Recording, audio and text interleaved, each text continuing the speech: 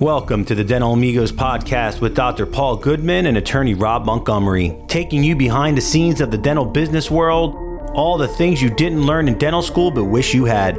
Rob is not a dentist and Paul is not a lawyer, but since Rob is a lawyer, we need to tell you that this podcast is for informational purposes only and shouldn't be considered legal advice. Listening to this podcast does not and will not create an attorney-client relationship. As is always the case, you should formally consult with legal counsel before proceeding with any legal matter. Learn more about the Dental Amigos at www.thedentalamigos.com.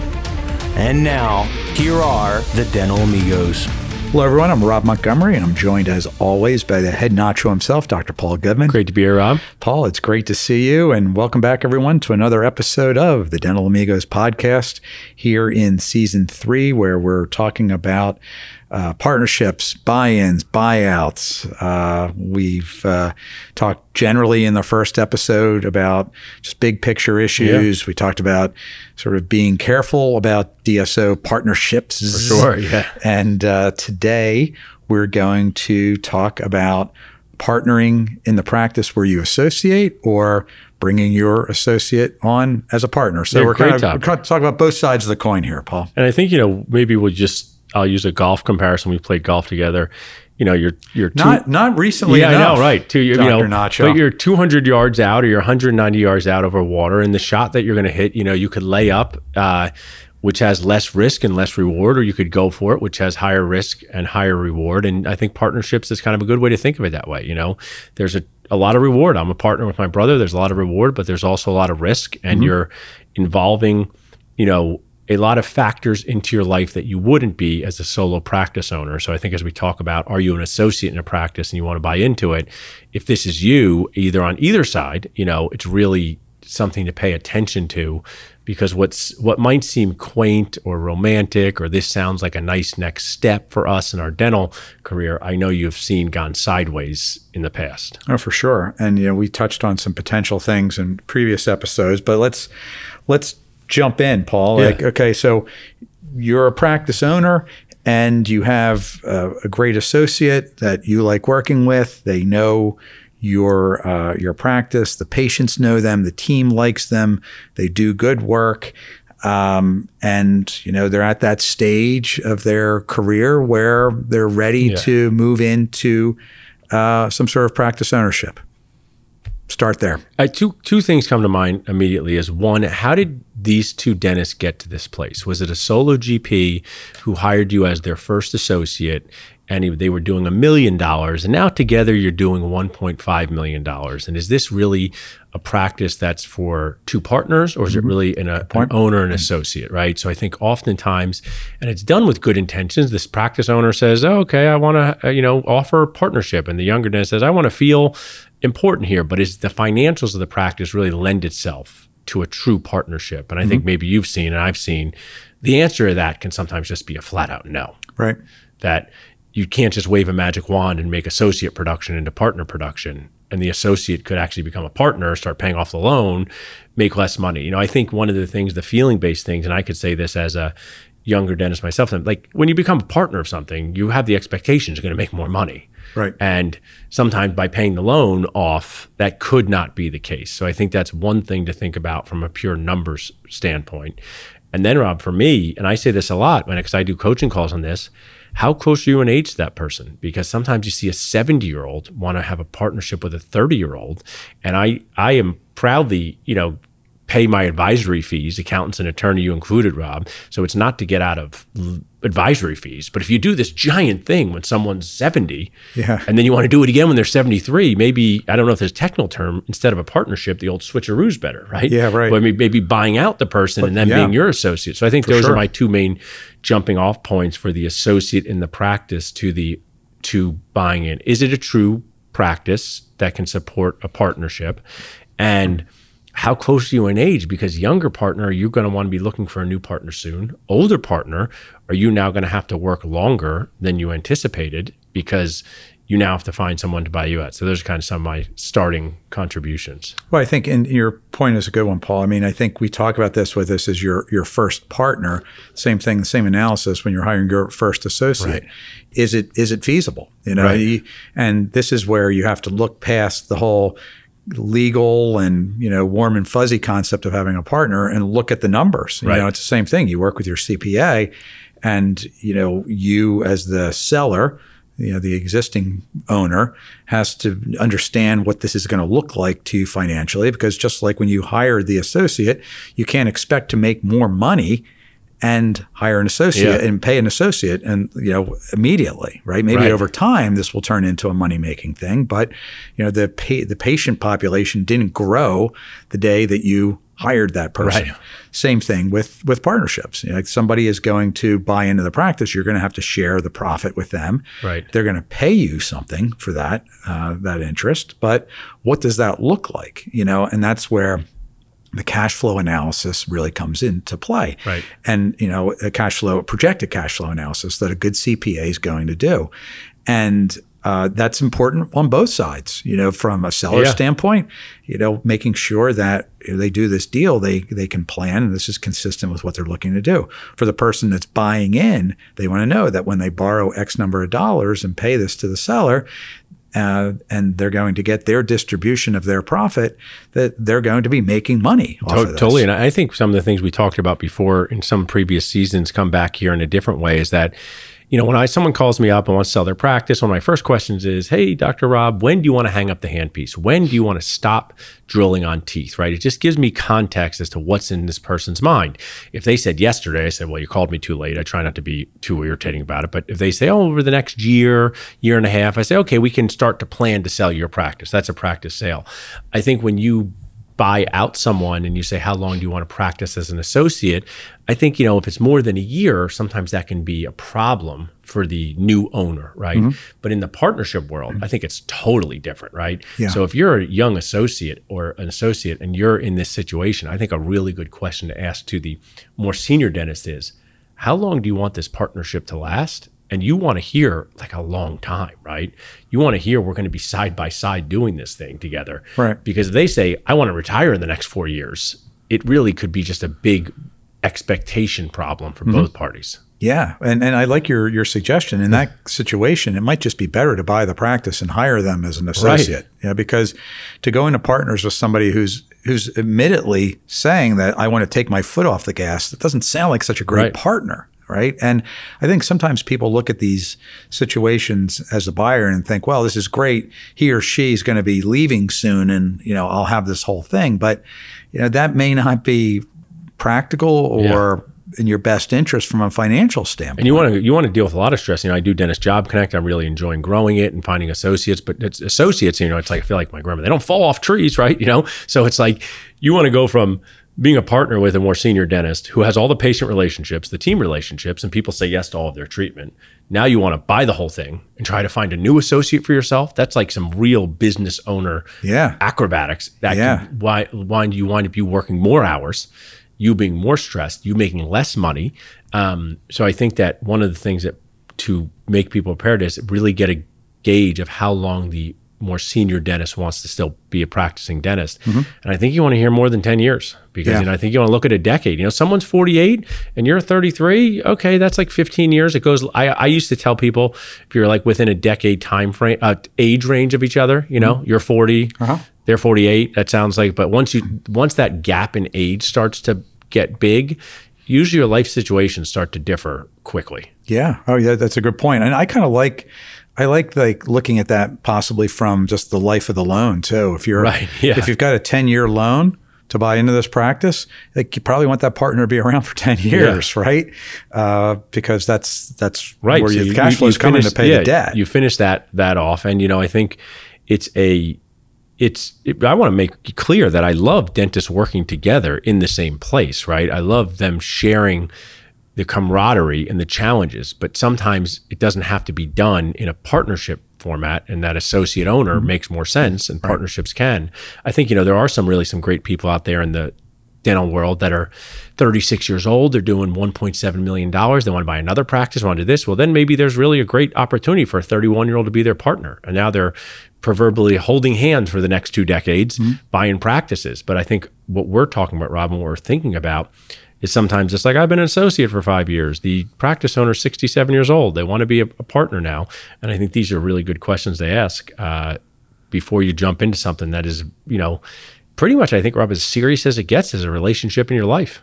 Yeah. Oh, there's no doubt. People get really mad at me when they go, marriage is such a bigger decision. Of course, in the emotional aspect, and all that, say yes. But I've seen people, I've seen dentists. I go, what happened to your spouse? They go, we got divorced a year ago. They're living in San Francisco. I'm living in New York. We're happy. We're still kind of friendly with each other, but we don't work out. Now, I know that is an oversimplification of but it doesn't seem to have affected their business. But then you go to someone who's had a bad dental partnership, and the impact financially, emotionally, can be markedly worse, because you want to know what I want to share, and I don't want this to come off as funny, but it's hard to find a new dental partner. They need to be a dentist. Yeah. Anyone can be your life partner. Like you can move to Austin, Texas, and there's all these people that you could proverbially date to be a new life partner, right? But if you're a dentist that has a partnership breakup, you can only find another dentist to save that. Yeah.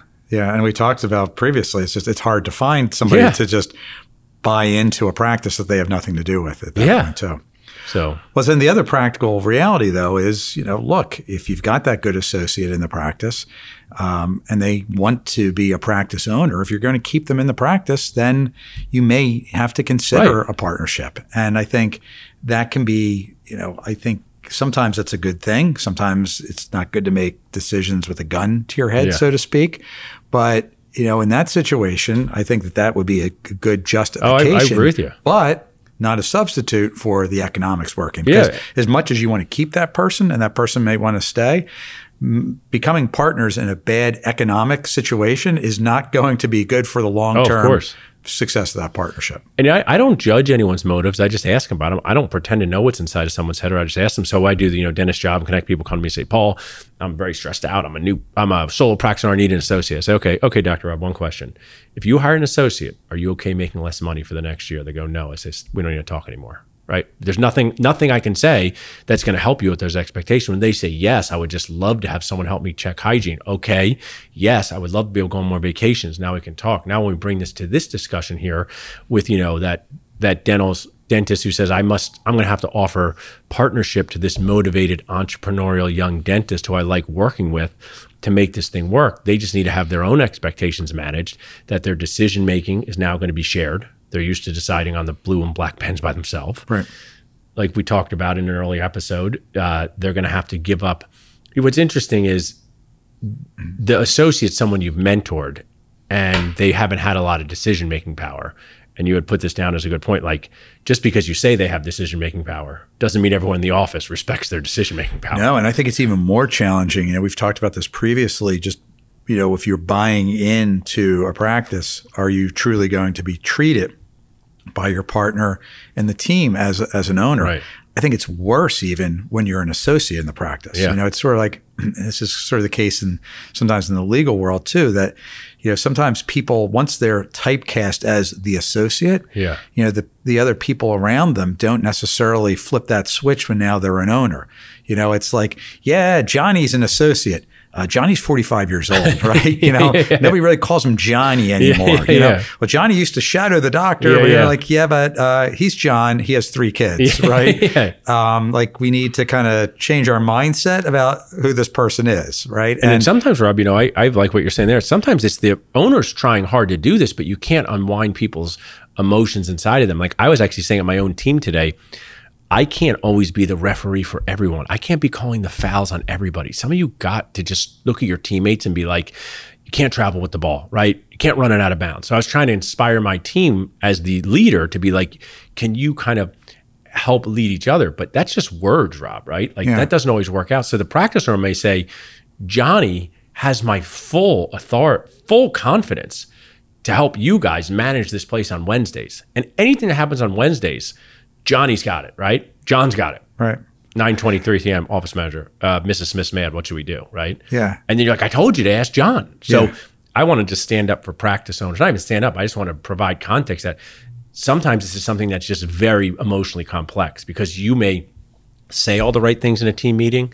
You may say that they are fully partners. You may say they have your full confidence, but the team just reverts back to, and that's a process. It doesn't mean that can never be fixed, Rob. No. It just means that it's a process. When we're talking specifically about the associates that's been there, and they're used to blowing past them saying, can I have Christmas Eve off? They're used to going past them and saying, can we leave early on this day?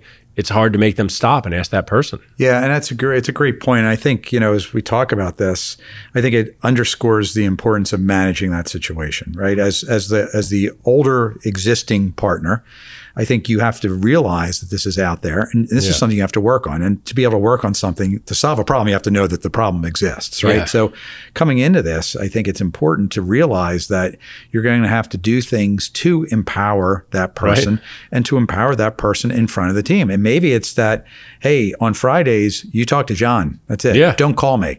And when they call you, say, don't talk to me. I want about to share this, with you and you have seen her, Carol Kivler, who's just changed my life in the best way. When I did this in 2010 with my office manager, she's a coach with all of this, and she's like, it sounds funny, you have to say, go ask Kate. So like whenever they go to you, say, go ask Kate. And I did it long enough, Rob, where they stopped coming to me. Yeah. But it was really hard to do. Yeah. Because you have to take this person coming to you saying, can I go to my daughter's play? And you used to say, yay or nay. Mm-hmm. And you say, go ask Kate. It's not a comfortable situation for you and that person. Right. So practice owner, you're going to have to dig in, and getting a coach can be very helpful, because that helped me. Because I was motivated by not having to answer those questions forever. So I was willing to say, go ask Kate. And when they rolled their eyes, I'm like, Kate's doing that now. And she said, you got to do that. And I think your point is perfect. On Fridays, Dr. John's in charge. If you have any problems, we'll talk about it on Monday. Yeah. Don't text me. Period. I'm not going to respond to your text. Right. And because even if you're trying to be accommodating or trying to be helpful, you're just kind of feeding the beast. Well, yeah, we talk about it because people undermine you with their crafty, manipulative ways, right? Right.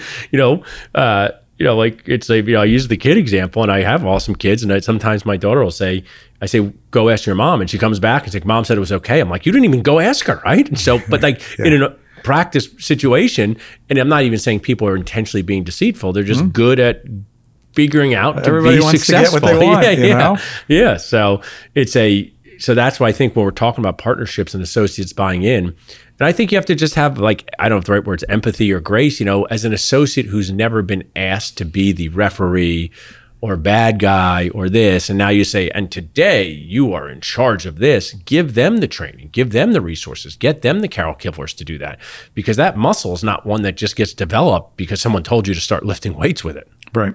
No, absolutely. And I think, the other thing, that's out there too, that, if you are at the point where financially and economically the practice can take on a partner, the best place to find one is somebody that you have already worked with, who knows the team and who knows how to thrive in that environment.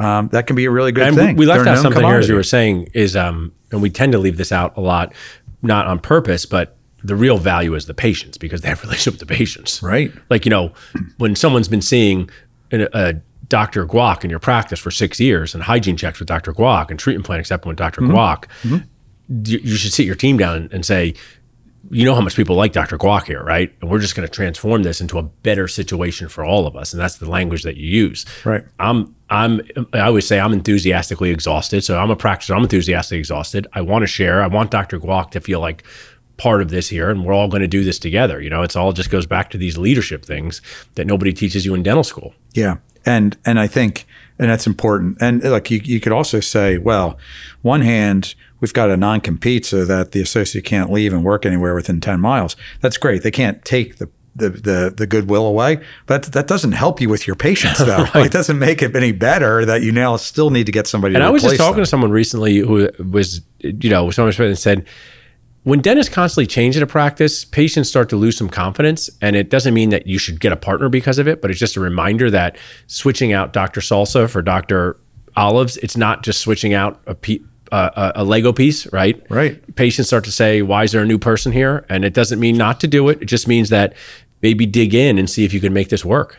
Right. I mean, if you can make it work and with the existing people you have, that's always better than going out to the general public, for sure. The other thing and we touched on this in a previous episode, that you have to be careful about as the practice owner is just future transaction risk, future transition risk, I guess is probably a better way to put it. That especially given the size of the practice, if you have a large practice that you're going to hopefully, or you have a plan to sell to a DSO to maximize the value at some point. What happens when you bring that associate on? And will that associate want to be a part of that transaction? I've seen those deals work. I've seen those deals fail. The other thing is, if it's a situation where you think that this associate is going to buy your practice out someday, and you sell them 50% now, and you want to retire 4 years from now, and then they can't, where does that leave you? So sometimes bringing an associate on as a partner can be a good thing, but if it's truly transition based, then you may want to think about selling the practice to them and going to work for them. Yeah, for sure. I mean, as you were saying that, Rob, I just thought, people always say, how lucky my dad was to have me be a dentist, how lucky I was to work with my dad. But there was another dentist involved in here that was really lucky he became a dentist. And that was my dad's partner, because he was 7 years older than my dad, knew I was going to dental school, knew I was coming to the practice. Yeah. So he had it on easy street, because he's like, okay, at some point my dad did buy the practice and sold some to us, but he just sort of had the dental circle of life on here's the guy, right? Yeah, Paul right. Goodman, who I've known my whole life. So if they were 60 and 53 and he's like, I want to retire in 3 years, they would have had to figure out how to replace that partner. So I think that when you're the older partner, just make sure that you're aware of that in your get out of dentistry, hang up the handpiece transition plan. Yeah, that's a great point. And I think, overall, so I think, as we talked about a few times in these episodes, that, it's not one size fits all, and it depends on the practice, depends on the associate, it depends on the practice owner as to whether or not this is the right thing to do. Certainly from a practice owner's perspective, just knowing who that person is that you're going to partner with, that you've already had the ability to kind of date, so to speak, is a good thing. It could be a very tricky thing to bring somebody in off the street that you have no understanding as to how they work or clinically or how they are to get along with. Right. For the associate, you should know kind of what you're getting yourself into. It's like living in a house before you buy it, and that can be a good thing. But what a lot of this comes down to is, will the finances permit it, and in a way that is good for both people. And I think with that, it's important also to really be aware and be cognizant of the valuation. We'll talk about this in a future episode, but there's a lot of sort of variation in how you value these practices as well. As much as I said that these can be very difficult and challenging transactions from a legal standpoint, and they're complex, how you value these can be very different. Totally. I think what you were saying, Rob, as I was just listening to some of your wrap up there, is, bonding together to partner with another dentist closes doors to other stuff for both sides, right? For the older dentist, it closes some DSO doors, and for the younger dentist, it closes some entrepreneurial doors. And it doesn't mean that that's bad. You just want to make sure that you're setting yourself up for your own success, because you're not as agile anymore when you partner with somebody.